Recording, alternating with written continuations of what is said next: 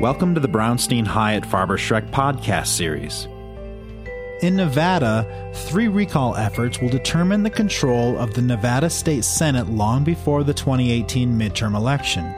Shareholder Alisa Nave-Worth from the firm's Nevada State Government Relations practice and Senior Policy Advisor Sarah Clark from the Colorado State Government Relations practice discuss the recall effort in Nevada and provide perspective from the 2013 recall effort in Colorado. Welcome, everybody, to this episode of the Brownstein Government Relations podcast series. My name is Sarah Clark. I'm a senior policy advisor with our Colorado Government Relations team, and I'm here with Alisa Nave-Worth, one of our shareholders in our Nevada Government State Relations team, and we're here to talk about recall efforts at the state level. You may be aware and remember a very high-profile recall effort in Wisconsin of Governor Scott Walker in the wake of some teacher unions issues. And we, most recently in Colorado, had a recall of 2 state senators back in 2013, and we are now aware of a recall effort happening in Nevada. And so I have brought Alisa in to talk to us about that. Hey, Alisa. Hi, Sarah. How are you today? I'm good. All right. Well, following a contentious 2017 Nevada legislative session, 3 recall petitions were filed this past summer challenging 3 Democratic state senators, Senator Joyce Woodhouse, Senator Nicole Cannizzaro, and Senator Patricia Farley. Farley, in fact, was elected as a Republican and has left the Republican caucus, changed to an independent, but caucuses with the Democratic caucus. And so her defection from the Republican Senate grew the Democratic numbers in the state Senate to a 12-9 margin.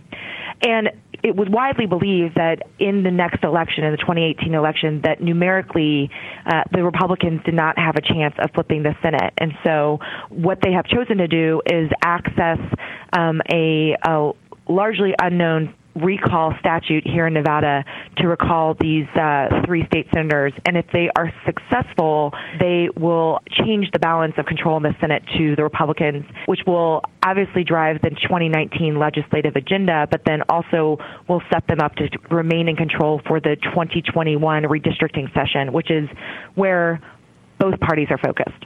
You know, Alisa, we saw a similar political outcome here in Colorado back in 2013 when the Republican effort to take back control of the Colorado State House, specifically the state Senate, was sort of in full swing in 2013. And there was doubts that that could be achieved in the 2014 election. There was some contentious gun legislation that was passed in 2013 in the wake of the Aurora theater shootings that really opened the door for the Republicans to seek out a recall of 4 senators in particular in Colorado, and then 2 of those senators, the Republicans were unsuccessful in getting the required number of signatures to bring the recall election against them. But for the other 2 who they were successful with, they did unseat them and replace them with Republicans, sort of recognizing and acknowledging from sort of the Colorado experience that the gun legislation was really what opened the door. Has there been some sort of issue that has sort of laid this path for the Republicans in Nevada? To be honest, the background of this has much more to do with the politics of the control of the Senate and the horizon of redistricting. The actual recall efforts themselves focus on votes on taxes, and at the doors there's a conversation regarding sanctuary cities here in Nevada, which is a largely divisive issue, of which we had a potential legislation this last session. Can you explain to me, was the state Senate recall in Colorado the first time that had been used, or had the precedent been set, a door opened prior to the state Senate recall? Yeah, like so many other states, we see recall elections at the local level quite a lot. We'd have, city council people, mayors, school board members. There had been a precedent in Colorado for recall at that level of office, but Colorado had never seen a state legislator recalled before 2013. And the power for citizens to recall members of local and state government had been around for about 100 years, in fact. Is that the same in Nevada? So the ability to recall in Nevada has been in statute for quite some time, but the last time that a legislative member was successfully recalled was 1993. In the meantime, there had been some efforts to recall city councilmen, et cetera, which had been unsuccessful. However, this is the first full-born attempt to use the recall statute in over 20 years, and many people are watching this nationally because they believe that this is the new playbook for legislative races, and it's a new tool that both sides will look to use as they seek to retain control of the legislature. It's so interesting because we have seen this, recall elections at the state level used, as part of a political playbook. We've seen it in California, certainly in Wisconsin, with a lot of mixed success. Sometimes it's successful, sometimes it's not. But I think it may be safe to say that this process, at least in each individual state, has been used thus far so rarely that a lot of times the actors don't really know what to do when they're faced with this kind of a challenge. In Colorado, at least, the two senators, John Morrison and Angela Herone, who were facing a recall election, they ended up fighting two pretty lengthy court challenges. I mean, there were challenges that were set forth at both the Secretary of State's level, challenging the signatures that were collected. And then there were allegations of voter suppression, and there was a district court challenge. Are you seeing that in Nevada, too? I just sort of harken back to how much confusion there really was about the process in Colorado. Well, I mean, as it's been, over 20 years since a successful recall has actually occurred in Nevada, much of the press and the larger conversation regarding recall has focused on exactly what it means and how it goes. I think that this has been a crash course in recall efforts for both sides. I certainly know that there are lots of unknowns that are throughout the system. So, for example, there are 3 separate state senators that are subject to potential recall, the first of whom is State Senator Joyce Woodhouse, the current chair of Senate Finance. And her signatures are much farther along. She's farther along in the process. On October 30th, they turned in the signatures. They've been preliminarily verified by the Secretary of State, but there, is currently a massive effort on behalf of Democrats to remove signatures now that the signatures are known and that the individuals are known who signed the recall. There have been allegations from both sides of, misconduct in terms of both gathering signatures and removing signatures. And in addition, there are a number of legal challenges. There is a challenge in federal court alleging voter rights abuses, and there's a mirrored one that was just filed on Monday here in state court regarding the same thing.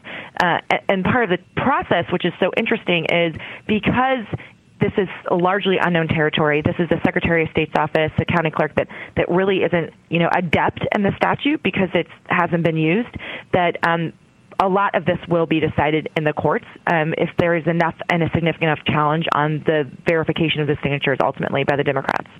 And, I think about the citizens, sort of their role in this. I mean, they kind of have a twofold role. One is certainly the requirement to collect citizen and voter signatures to get the recall election on the ballot in the first place. But, in Colorado, we ended up having a legal question and challenge on what voters actually saw when they got their ballots. So the recall was broken up into 2 questions. One, should this particular senator be recalled, yes or no? And then 2, if recalled, who should replace them with the candidates below that?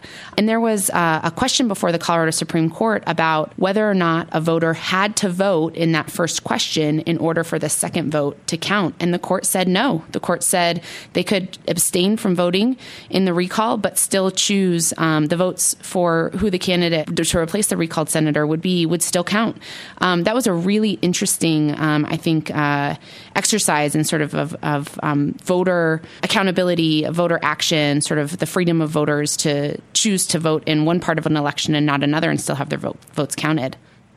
Yeah, that is fascinating, and that has yet to be decided here in Nevada. I mean, we'll have to see that.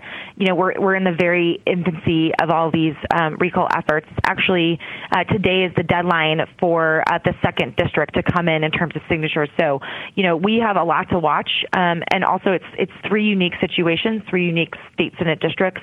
So it's not a one-size-fit-all answer on how this will turn out in the 3 different districts. And I think that leads into sort of the sort of next area of interest, which is that, so often in these recall elections, this certainly happened in Colorado in 2013, the focus really was on the process, the timeline, what it looked like to actually recall these state senators. And really, it was almost an afterthought of who was put on the ballot. Have the Republicans in Nevada really thought through who their candidates would be? And, I say that with sort of an interesting kind of storyline, which is that the two Republicans who were chosen to replace the Democratic senators who were recalled ended up being defeated pretty handily in the 2014 election by Democratic opponents.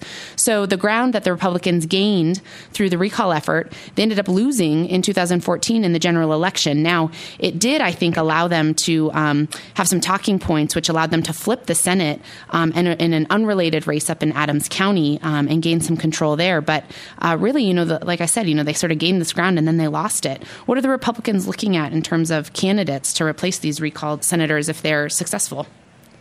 So in all three districts, the candidates have been already identified, only one of whom was actually on a ballot before. So in Senate District 5, which is currently occupied by State Senator Joyce Woodhouse, the potential opponent and replacement is Carrie Buck, a local principal who was actually her opponent in the 2016 election. And so in that district, the voters have, a somewhat knowledgeable base of who the alternative is to the state senator. In the other two districts, it's largely unknown individuals. And so it'll be interesting as they go into the election cycle, how defined those individuals are. Also, just like any situation, when you use one individual to take out a sitting legislator that you may disagree with, that person then becomes a legislator, and they have the full ability to make decisions no matter how they choose, right? They're not just a generic Democrat or a generic Republican. And so it'll be fascinating that if any one of these is successful, how that person will fare in the interim session that's going over the next year, and then in the 2019 election. Plus, the other thing is that should the Republicans be able to control the legislature and go into redistricting, there is a potential that they can redistrict, but it really also depends on who the governor is at that time. So if it goes to a stalemate, as it did in the last redistricting that went through in Nevada, it will go to the courts, and it will go as before on a nonpartisan redistricting situation where the question of the value of this recall has yet to be defined, right? If they can't fully control both the State House and the Senate, then there won't be the leverage that they need in redistricting. And then those districts will go back probably to Democrats because they're inherently marginal districts that have a slight Democratic advantage and a large number of independents. Yeah, it's really interesting to think about kind of how how sort of that power gets leveraged. The aftermath of the recall elections here is that one of the other two state senators who were targeted for recall, who there were not enough signatures that were gathered, there was another effort later in 2013, just about 2 months later, and because the process was just so unwieldy and so uncertain, she ended up stepping down from her seat so that the Democrats could appoint somebody to refill that vacancy rather than go through another recall election, which I think did give Republicans at least some wind in their sails for those 2014 elections and the opportunity to flip the Senate here. Are there any other tools that we haven't gone over in the toolbox for the opponents of the recall election that might be unique to Nevada that they might be using? Well, I think they fall into two broad categories, right? Which is one, a legal challenge, which you could either go through both the federal court or the state court level, and then two, the ground game, which is all about removing signatures, and that there's two windows for that. The first is an interesting, in the 90 days when there's been a notice of recall and the petition signatures are being gathered, the opponents are in the field gathering the opposite, right? Which is, no, remove me from, or I never meant to sign the recall offer. But that's, looking for a needle in a haystack. You have to go after every voter that is registered and voted in the 2016 election in that district, and it's really largely unknown who's going to have signed the petition and then be able to remove the petition. I mean, obviously, you would be going for those that lean towards the proponents of the recall. So Republicans and independents, that would be the target. Democrats aren't likely to sign that, but you never know. So there's some success that the Democrats have had in the first district of removing those, but it's a much harder lift. The second opportunity they have to remove the signatures is in this very narrow window when signatures are being verified. They have a period of time where they know exactly who in that district signed the petition, and they can go after those voters, and that's what they're doing now. It's a large, massive, highly concentrated field effort to go after those voters in the first district that came up, so Senate District 5, and then the same thing will be mirrored in Senate District 6 and Senate District 8 as they evolve over the next several weeks. Has the date for the special election been set?